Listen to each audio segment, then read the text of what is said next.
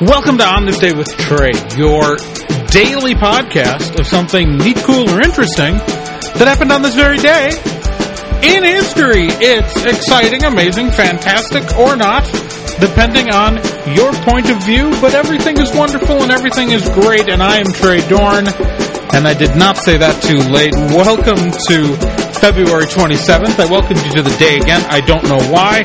And let's talk about what happened on February 27th. On this day in 1997, in Ireland, divorce became legal. Let me say that year again to you.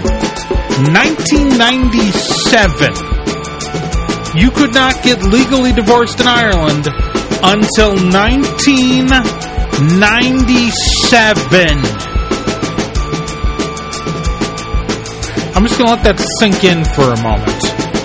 And we can all thank our stars and garters that we weren't in an unhappy marriage in Ireland prior to 1997. Let's put this into some perspective. The website this podcast is based off of was launched in 1996. When I launched my website, you couldn't get divorced in Ireland.